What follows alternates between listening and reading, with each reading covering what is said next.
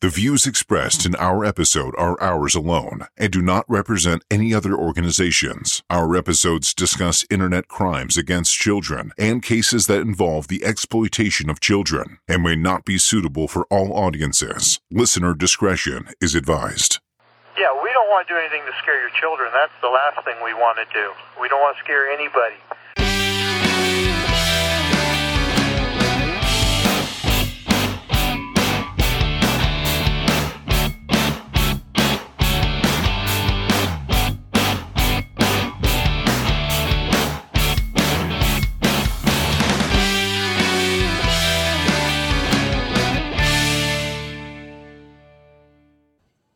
Hey everybody, welcome back to Catfish Cops. I am Tony Godwin, and I am solo today because Brandon is off doing a case study, I think, somewhere in the building. This is day 3 of our conference. We have literally like a couple hours and maybe a few hours in the morning, but we do have a conference attendee who sat down, who's going to remain nameless for this. And so tell us what's going on. How's the conference? Good. Second one I've attended. I like the format. I like the case studies. I think you get a lot from them. I feel like the networking on the outside is actually, phenomenal. To me, that's the most beneficial part of these. Yes.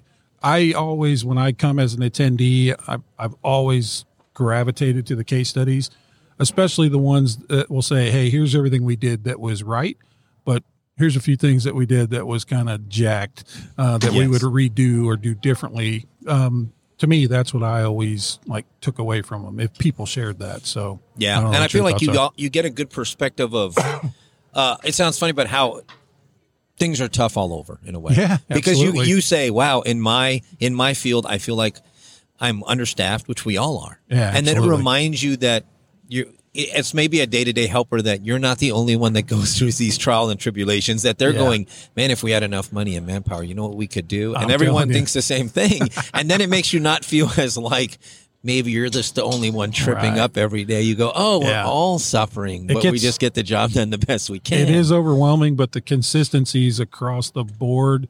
And for this conference, there's 29 countries represented. There's, upwards of 5,700 people that come here in all these different disciplines. But you're right. The theme is absolutely the same of everywhere. It's like not enough hours in the day, not enough people to, hours to put guys behind the keyboards if that's what we're doing or whatever. And everybody is swimming. Yes. Drowning maybe is the better term. Yeah. Drowning. And I love the idea that, and I think you remember it in the U.S. because, in the U.S. you go, a cop's a cop. They can go anywhere, and once you meet a cop, it's like you know each other because you know what life's like. You forget that the rest of the world is that way too. So last night we were on a bus, and I met them from Cambodia. Wow. Here. They flew 18 hours. Talked to them for 2 minutes, and I was like, you guys reminded me that even on the other side of the world, it's not much different. Yes, as much as I might watch the news and think, wow, that country's doing a lot of bad stuff and horrible things happen there. The people on the ground trying every day to do the right thing are still good people. And you lose track of that, I think, because you get fed narrative from the media and the world and everything. And you're not talking to the guys that are on the ground trying to do the job there. And so in your mind, I think, man, do they even have law enforcement? And then you meet them and you go, oh, what? They do have people there. Exactly. And they're breaking their butt to do you can say those words too. You're good. fine. They're busting their ass to do the right thing too.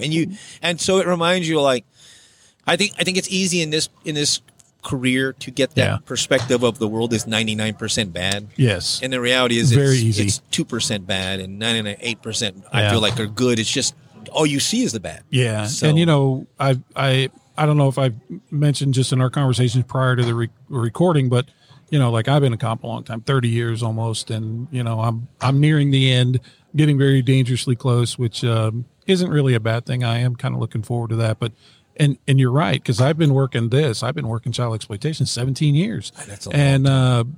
And you do get to this level or this limit, but you're right. Everybody across the board is doing the best they can do with what they've got. And the one thing I love about our podcast is that it's so far reaching, for a couple of Joe Blow schmoes here in North Texas, thinking, we'd have 30, 40 listeners, maybe our family for a few months and then we'll be done. No, man, we reach, it's so funny to me that you said Cambodia because we have a big listener group in Cambodia because they reach out to us. We hear from people all the time, and they're like, "Hey, man, we love this, but hey, how about this? How about that?" Or giving us suggestions. So that's phenomenal. It's so cool that you just brought that to life. They were awesome. We were on the bus laughing and joking, and I got off, and hopefully we'll see them tonight. But they were just I was just like, I told him, I said, it's funny because now even are reminded, you can be on the other side of the world, but if you're a cop, we're still family. Yeah, it's still a family thing. It's just how it works. There's other things. There's one other aspect I want to share, but I'll table that for the moment. So let's talk about you. You're in child exploitation, I guess, working in that arena. So I worked for one agency for 22 years, doing pretty much everything, SWAT, different stuff. And then when I got to the end of the road there and had an opportunity, another agency approached and said, "Hey, listen, we can work some child exploitation." And then eventually worked into essentially sextortion is almost strictly what I'm focused on now. Right. And, that's interesting because maybe an hour ago or something, we did an interview with Andy Etherington, a friend of mine from NECMEC, who's from the UK. He was a really big, significant help for me on a recent case I had. Kind of a game changer thing, and he was mentioning that's on the uptick, and it's reached this epidemic level where it's not just sextortion; it's also moving in the arena of kids promoting other kids to commit suicide, so that they could up their popularity points or status within certain groups, and man, if that doesn't put things into perspective for people, because our listener base alone is a lot of law enforcement, obviously, because of what we do, but we also have a lot of moms and dads who are parents of young kids. And so he was emphasizing, like, man, we got to get control of that because that's the last thing we want, is peer-on-peer pressure to get to a level like that. Yeah, and it's there. And I've struggled with this because we deal so much with the victims, and now typically my suspects have been older, but I think they're in the same mindset. It's almost like if they don't see it in person, there's no reality to it, and they're not understanding the consequences. So even when you track down the other end, the way they're being mean to each other or the cyberbullying, they don't really get the damage they're causing. Yep. And part of it's been like we had a prior conversation about it, but I think that we've become so dependent on the technology that I feel like we've lost track with you handed your child a device, and he has a key or she has a key to the world. Absolutely. And once upon a time, if you were in a small town USA, you had to worry about one guy across town that people didn't trust, or a traveler coming through. Now what you did was you said, here, everyone in the world who might have a nefarious reason, here's access to my kid. You open Pandora's box, you really do. And one of our good friend and Sonia Ryan, who did the opening plenary. Fantastic. Very good friend of mine, and who we partner with on our podcast as far as resources and things like that. But Sonia put it really, really eloquently with us at one point. She's like, listen, you're not going to give your 12 or 13-year-old kid the keys to the car and say, hey, run to the store and get me some milk or get me this or get me that. So why on earth would you give them a computer, which is what these phones are today, and unfettered access to anything they want as often as they want in the privacy of their own room? Like, why are we okay with that? And we shouldn't be. No. And it's a mistake. And I think we have been, because the internet was so much, the promise of the internet was so much good that we were lulled into not realizing the dark side of it. And it's left, and it hasn't been exposed enough to the light. I think it's becoming much clearer to the population now that people are going, wow, there's a lot of bad stuff out there. Yeah. But it's just a matter of, and it's also like you had a discussion that you, in a previous time, if you had a local suspect, he had contact with, 15 people. Right. It's a lot of lives to damage. Right. Any life is one too many. Exactly. But now you give him access on the internet and he has 300 kids he destroys and 500 kids. And it's almost like we've given them too much ability to hurt. Yeah. And we were talking with Andy earlier, and he had some ideas that I thought were pretty creative in the sense of how to sort of approach this, because the way we sort of looked at it is, we come from a generation where this was not in our life. And, we know what life is like outside of technology because we grew up in it. But we're raising kids in an environment where they don't know anything but technology. Oftentimes, far more advanced than their own parents or school filters or whatever it is they put in place. And so we're at a little bit of a disadvantage. And so Andy's point, which I thought was really valid, is let's embrace the fact that these kids, we're never going to get them off of these platforms. It's here to stay. And it's only going to get worse and harder. But like one thing he mentioned, and he didn't obviously mention the name of the group, where everybody said he was looking at a deal on TikTok. And he said, I found this young person, teenager, whatever age. And I think it was a couple siblings or something. They have a joint TikTok account. He said they have 200 million followers.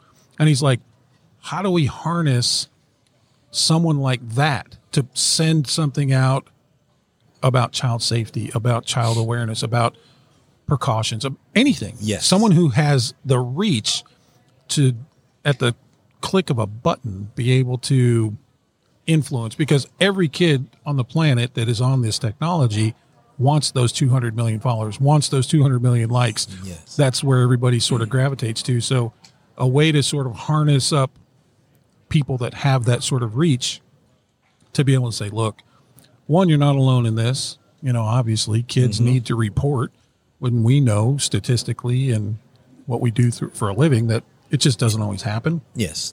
Kids eat it or bury it and they don't come forward with it. So I don't know. That's actually a genius idea because, if you want to sell a tennis shoe, what do? You go find the most popular sports star in the world. Right. If you want, if I was to walk into a educational setting and tell people that are going to be way younger than us, hey, these are the dangers. These are what you're worried about.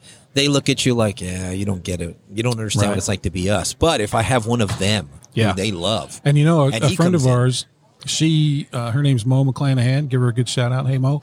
She's right on over there somewhere, or maybe she's teaching right now. But she has a program that she supports through a group called Safe Surfing.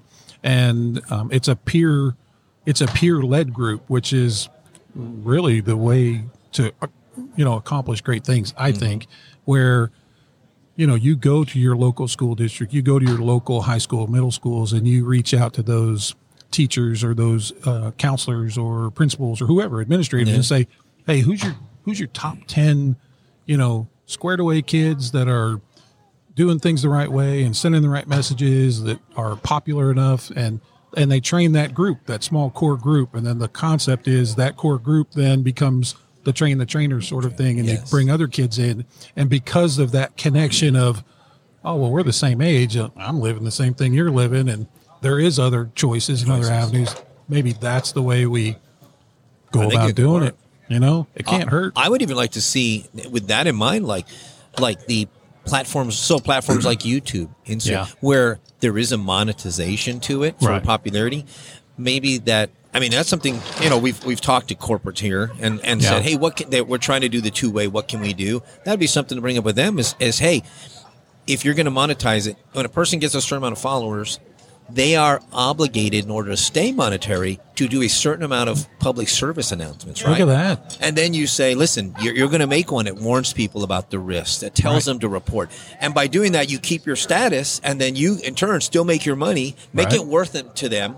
And we can do shout out for people on this, right? So my kids, I will let them watch some YouTube. I monitor it. One of the people they watch is this kid called Preston Plays. He's up in Dallas. Well, he's Christian. He never cusses. He makes a point on us. And there's something me and my wife talked about. I said, I'm okay with them watching him because he presents the ideals that I think they need to understand. And I said, that's good.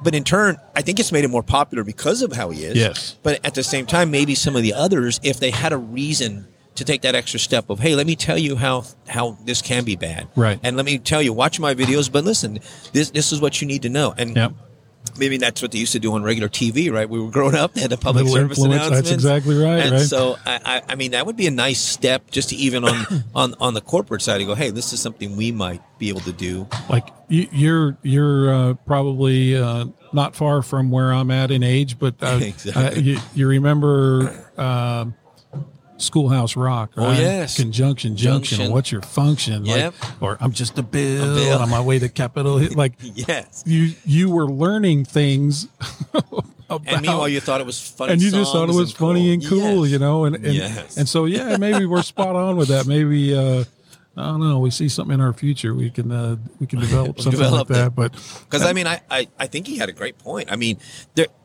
you want to get the message out, and the thing about getting a message out is you have to figure out who's going to be your audience, right? And then how do you put in a context that they're going to get it best? And if it comes from one of their own or something they already like, now they're not, you know, and especially nowadays with the sextortion, like with what I deal with, right? I mean, most of it is the shame, the guilt of having to admit something happened. Right. The paralyzing fear. Yes. Yeah.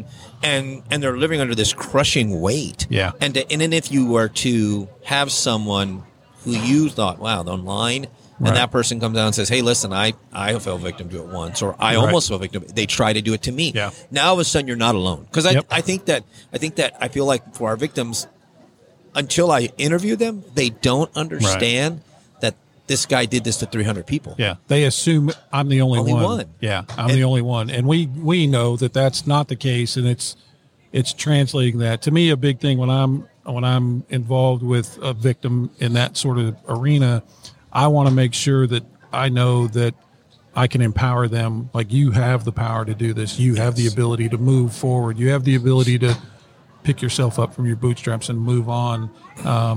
Because this doesn't define you. One mistake doesn't define who you are as a person. That's not the character of who you are. And you know, sometimes we have success with that. Sometimes we don't, because, you know, kids internalize a lot of things nowadays. And I've seen, even through, you know, kids that I know through my kids, but they all thrive that thumbs up. They all thrive the like. They all thrive the attention that it gives, even for the short moment that it gives it, and they dwell on anything negative or what's perceived as negative. It becomes overwhelming. Even the slightest thing seems to be overwhelming. Like, I've had conversations with one of my own kids, and she's an adult now, and I'm like, what's wrong with you? Why are you in the toilet today? Like, you know, what's going on in your mind? And, well, so-and-so didn't like my this, or didn't, you know, made a comment about this, and it's just not what happened. And I'm thinking to myself, like, what? Yeah. Like, you're going to let your whole day go on that shitter because you got somebody that give you a thumbs down versus a thumbs up? How can you not pull yourself up out of that? Yeah. I mean, come on, like, wake up. I wonder if we get it's funny, but I think people in law enforcement, you develop a tough skin. Yeah. And so it's a lot easier. Or you're not in it very long. Yeah. So you have a way of, so you can go to an absolute shit show of a tragedy. Yeah. And you have to learn how to walk away from it and pick yourself back up. Yeah. And absolutely. I think a lot of people in regular life do not get that type of development, which I think in the long run is probably better for her psychology in a way. Yes. But at the same time, you see it and you go, listen, is that the okay? So somebody bumped your car. I understand that's awful, but that's why you have insurance. That's why you do all these processes. But that's no reason to be mad or disappointed for the next 36 hours. Yeah. That makes no sense. But they can't break that train. I've tried. There's I don't know if you ever heard of him. I think it's Kevin Gilmartin, Dr. Gilmartin. He wrote a book called Emotional Survivability. And so it's a short read. It's one of the best books I've ever read in my life. I wish somebody would have mandated that I read it when I was a rookie 30 years ago. Like an academy book. Yeah, like an academy book. And we do that now in the agency where I'm at, is we give them a copy of the book to say, read this, because and I don't want to do a disjustice to his book or anything. Please go read it.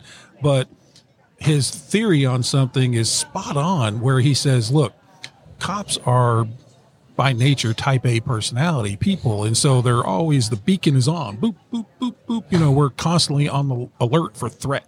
And so especially in a work environment, or, you know, driving somewhere with our family where we're hyped and stuff. And he said, so our level of awareness has risen really super high, And he said, normal people aren't there. He said, if you looked at it like a road, like a 2-lane road, normal America is right on the dotted line, right in the middle. Like they're just motoring along through life. Yep. And occasionally they get a blip, like that raises up their, like, oh, a car swerves or this happens or something, and they get a blip. Well, for us, we're way on the top end of the road, and we're constantly going. But as soon as we go home, it's boom, we're down below the road because we go from high to immediately crash low, whether it's because we're tired or sleepy or exhausted or just the mental break that it is. And then guess what? The next day we got to go right back up, all the way up. And we don't spend any time in the middle. And so I don't know. I just butchered that entire process of what he's saying. Yes, but the analysis is correct. Yes. Yeah, I feel like it. The way I remember he presented it. And basically he goes, do you know what it takes to go from the bottom to just the middle? He's like, you know what it takes to go from bottom to top because you do it repetitively. Mm-hmm. But to go from the bottom where you're feeling, where we see as in our arena, which is like alcohol abuse or a lot of consumption or things that aren't really healthy for us, the 2 pizzas I decide to eat tonight or whatever that may be or looks like, to get up to the middle is like, he says 20 minutes of exercise. 20 minutes of exercise will pull you from a bottom right to middle America where everybody else in the world normally operates. They're a little severe. And I'm like, wow, who knew, who knew? And he gives a lot of examples. Again, I didn't do it much justice, but so I'd encourage anybody, go get it. I use that. One thing I've done with like the child victims that lately seem to be working a little bit better was when I talk to them, even when I tell them, listen, this you're not the only one, I keep trying to stress, like, you're heroic. Yeah. Like, listen, let me tell you something.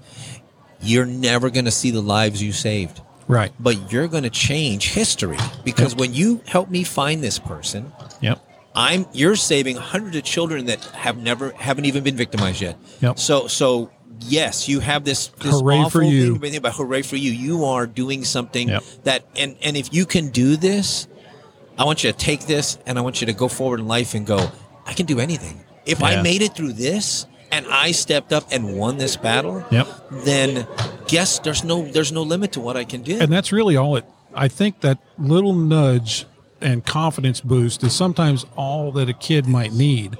I mean, as we know, kids that are getting victimized in these ways or being exploited, not that it doesn't hit the most popular kid in school, because it does, but we know that the people with a propensity for young kids and interactions with kids tend to gravitate towards kids who have maybe some trouble at home or some other things. They're targeting that lack of, because you can be a popular kid and still have low confidence because your scenario has put you somewhere where everybody looks up to you. Yep. But very often that kid still has that lingering, like, am I good enough? Yep.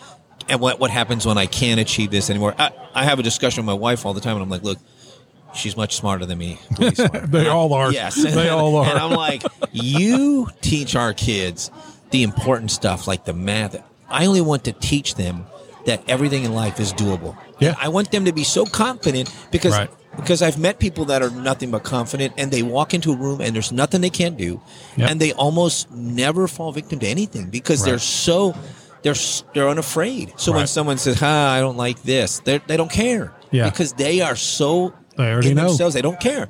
And I said, if you can impart one skill into your child, that will make a difference. Because when that shows up, then when they say, hey, can they read? Well, of course they can read because they know they can. Exactly. And they work better at it. And they can do anything. And everything I've ever stumbled in life, I stumbled because I had a lack of confidence when I did it. And then when I realized, oh, wait a minute, especially as a cop, you start dealing with such awful things that you think, wait, how did I, me and you were talking the other day about like doing the briefings for different events. And I remember going into a briefing and it was like 100 people in this briefing. Yeah. And I'm standing at a podium and I'm thinking, in my head, I can hear a voice going, you're not qualified to do this. What are you doing up here? What are you doing up here? Like someone is going to point at you and say, wait, you don't know anything.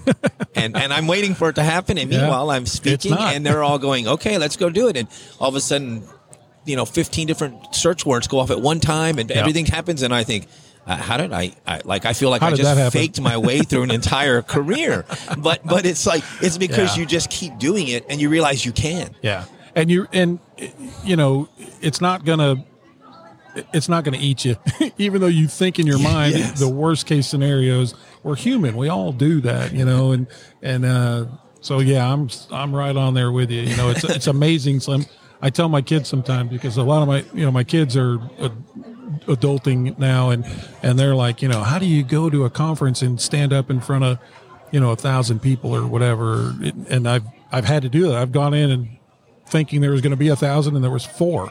And I'm like, well, it's a very intimate conversation at that point. And that's almost even harder because now you have to go, man, I really need to be good for these right? because they're here, and I'm by the end of this, I'm going to know all 4 of them. The other way, there's an anonymity because there's so many that you go, hey, I can just play my routine out.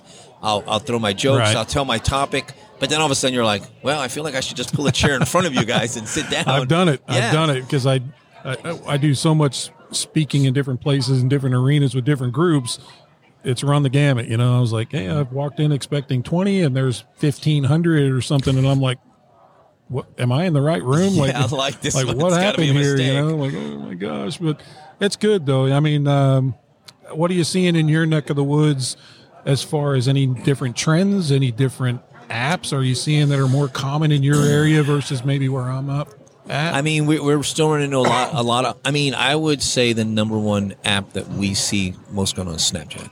Yeah. I mean, it just is. Yeah. Because it's the most popular app, I believe. Yeah. Discord, we've dealt with a lot lately. I will say Discord. That's on the uprise as well. Discord's been very helpful with us. Oh, they are. I mean, I have never had a company send me a search warrant back in a day. Yes. Like they're really trying to get ahead of it, and I appreciate that. I think that those two are. It's interesting. I think the dynamic is on Snapchat. It's a 1-to-1. Right. So I can be victimizing you, but I have to be victimize each person individually. Yeah. And then the Discord, we're finding here's a group of offenders essentially in a room, right, victimizing one other child. I think I'm glad you mentioned Discord because I think it's not that it's the sleeper app that's being used, but I think it's maybe one that's misunderstood by most adults who just think, oh, I got a kid who's a gamer, and he's online talking to a bunch of gamers about gaming stuff. And I try to tell parents in the presentations I do and what we promote here on the podcast is like, you need to be watching. You really need to be watching on Discord because there is so much stuff that's going on that, you know, your kid is being exposed to just simply by being on this specific server for this specific game. And the, you know, all parents, and I'm sure it's where you are too, so what's the bad app? What's the worst app? All these things. And obviously, you know, we tell them our thoughts on things.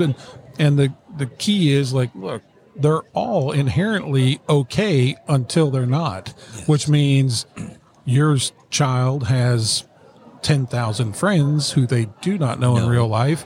And so that's when things become very problematic. You know, we tell any of them, hey, they're fine. If your kid is talking to somebody who you really know and who they really know in real life, then there's really no harm, no foul.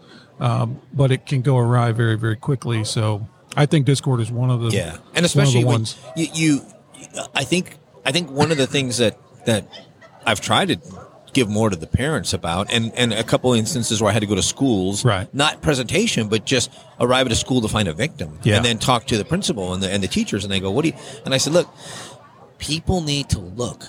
I mean, even adults are on their phone all the time now. All the time. So if you're on your phone when you know your son's on Discord, sign on." Yeah. You know, one of our biggest mistakes is we think we don't know the technology, so we don't try. Right. And sign on, because when I first went to Discord and looked at some of the rooms that were in there and things that were on there, and Discord was kicking them off, but you got to remember you have 30 million kids or adults, because I think a lot more times our violators are adults mimicking children. Absolutely.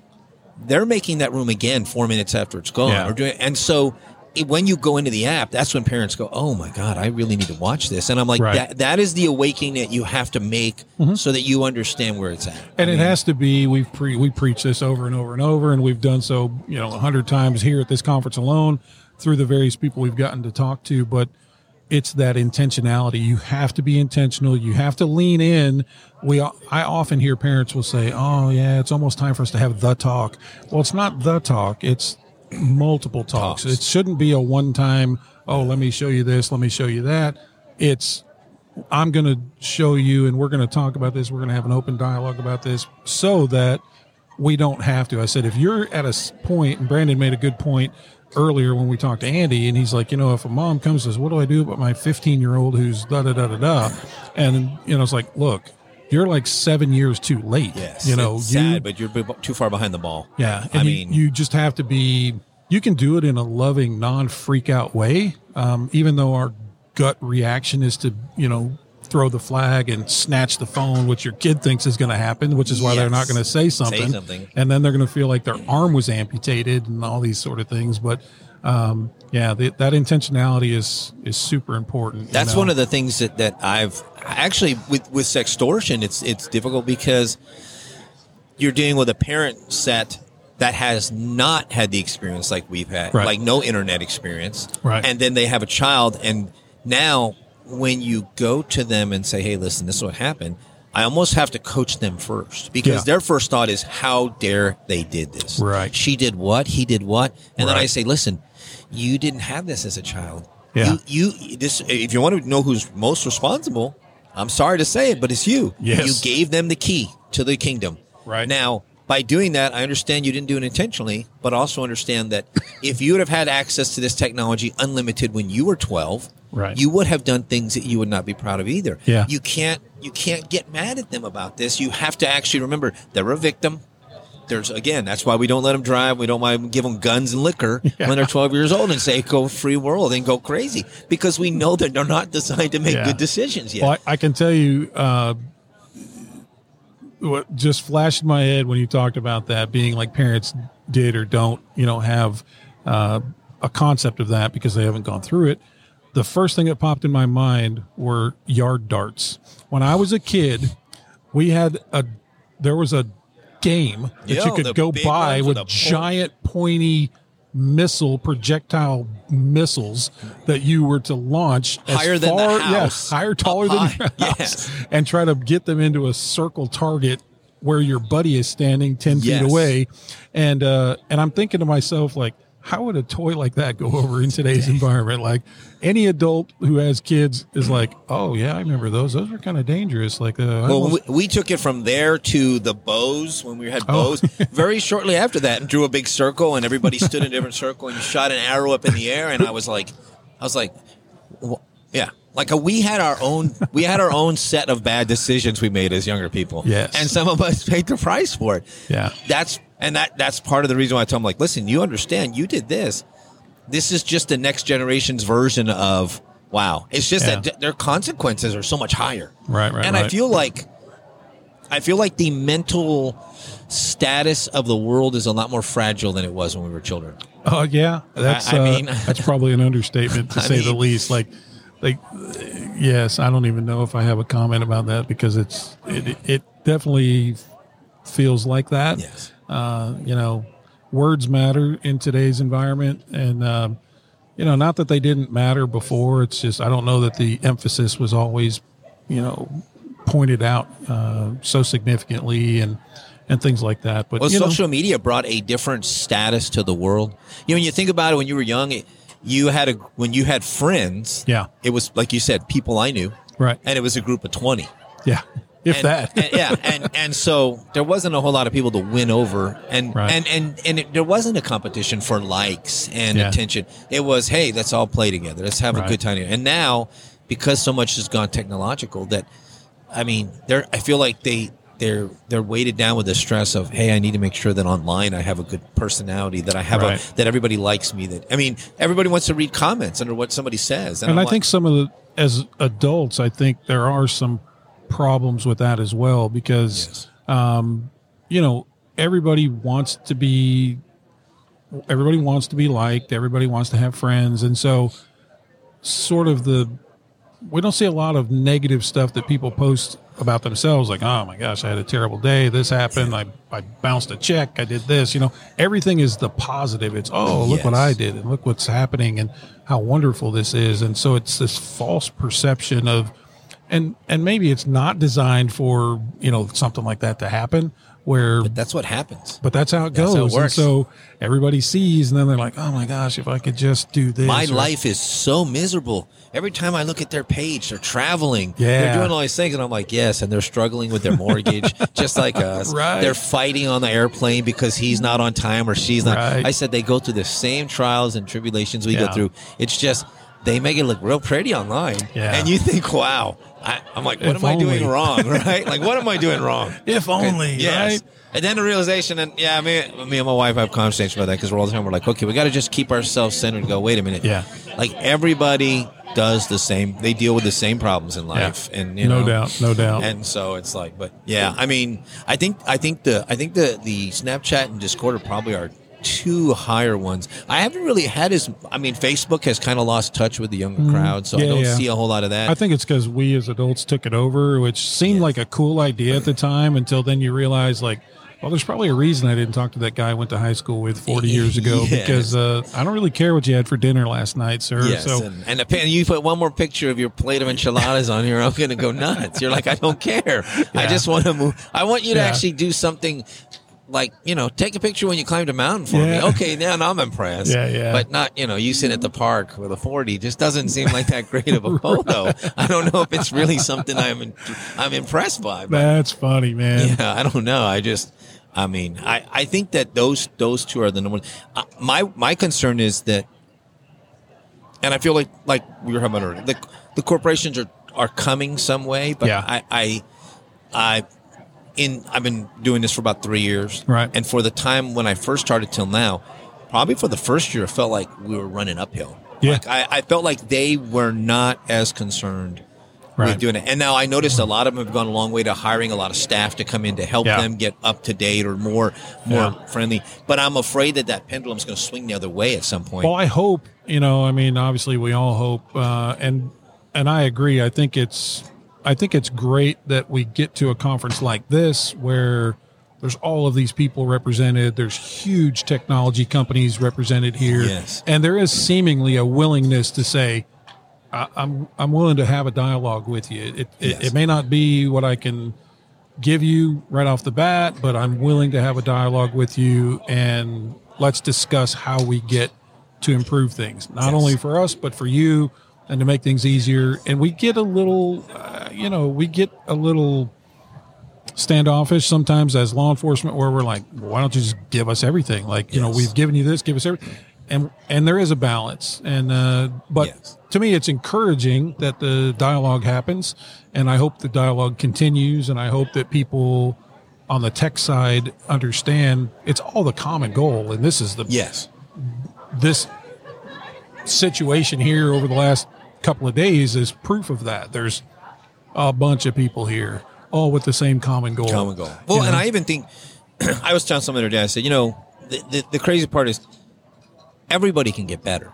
Yeah. And even in my perspective, I said, if you were to put me in front of a panel of every chief in the state of Texas tomorrow and say, what would you tell them? I would say, what we were talking about the other day, there's one resource in our state that's the most important thing there is. One resource in the world. It's our children. Yeah. And I see so many agencies with lots of personnel assigned to things, and then the units that investigate child exploitation are the smallest units. Yeah. This, to me, is a loss. You're missing the point. Right. I mean, if tomorrow, if we lose our children, we lose everything. Yeah. All that property, crime, everything else is going to mean nothing when your kids are victims to something.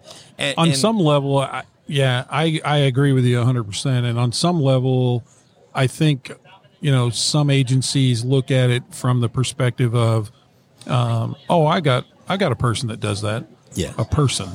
Or not, I have a whole team of people. I have a unit of people. And in some level, we see this in a couple of, and maybe you don't see this where you're at, but in this arena, like an example might be, we work a cyber tip. The cyber tip involves contraband images or videos involving CSAM, exploitative material. And so we see it during the initial part of the investigation. We work it up. We're seeing it 3, 4, 5 times. We run a search warrant. We find 100 times more of it. Yes. Worse. We see all that. We get it all prepared. We prepare it for court. We present it to court. We go forward with an indictment. It gets assigned to a prosecutor who doesn't want to see it. Yes. It gets assigned to a court where a judge doesn't want to see it. A jury doesn't want to see it. And so there begins to be this, okay, just tell me what is it? Because I don't want to. I don't want to. Yeah. And so there's some and I think if that's the same way with a lot of administrations and agencies, because they're like, oh, we know it exists, but they've never seen it or experienced it, and they don't know the gravity of what it is and what it depicts. And so I think if there was, not that anybody needs to go see that material, because you'd never unsee it, but it doesn't put it into the right context. Yes. Because if it did, then you'd be throwing a lot more resources in that direction to say, yeah, we need to get rid of that stuff. Yeah, because it takes such a toll on the psyche that I think it's eventually they go, listen, we want you to do what you do, but I don't want to know about it. Exactly. And I mean, and it's funny because if people ask me what I do, I can tell them that I investigate crimes against children, essentially. Right. But if you give them any kind of other part, you can see them reel in their seat. And then, of course, they're like, man, I'm so glad somebody like you does what you do, but I can't, I wouldn't be able to do that. And you realize that which is amazing, depending on how many people are here at this conference, that there's that many people in the world that are going, yeah, you know what, I have to do this, but I do it because I know it makes a difference. And, and you're like, and in all the things I've investigated in all my career, and it went from crimes and narcotics to everything, and even human trafficking, the bad people in this are the worst bad people and the best bad people to arrest. Yeah. I mean, because you truly it's the most rewarding. Yes. And it's like, and it's awful because it's the one you have to be exposed to the worst. Right. But you get somebody who truly belongs where they end up. Yeah. Well, dude, listen, I'm grateful you exist and everybody else here that is on the same playing field that we're on, because we as a society need warriors to fight the fight, you know. I'd love later on after this conference to stay connected with you to maybe go over some of the cool cases you had. We've gone kind of long. I don't even know what time of the day it is, but it looks like everybody's on break and like busting things down around us, taking a conference room apart. So yeah, but I have some good cases that I'm pretty sure I could go over. I mean, so we can keep them. Yeah, we give them more. They get the details. I think people. That's one of the things I think is having more cases out there. Yeah. So that people hear the details, because then there's a greater likelihood someone goes, wait a minute, my kid was talking to that, or my kid hurt or I've seen that before, or not not that suspect, but that method, because they all seem to follow certain methods and operations. And so it's like just getting that education. I think knowledge is power. Yep, I agree, man. So, I agree.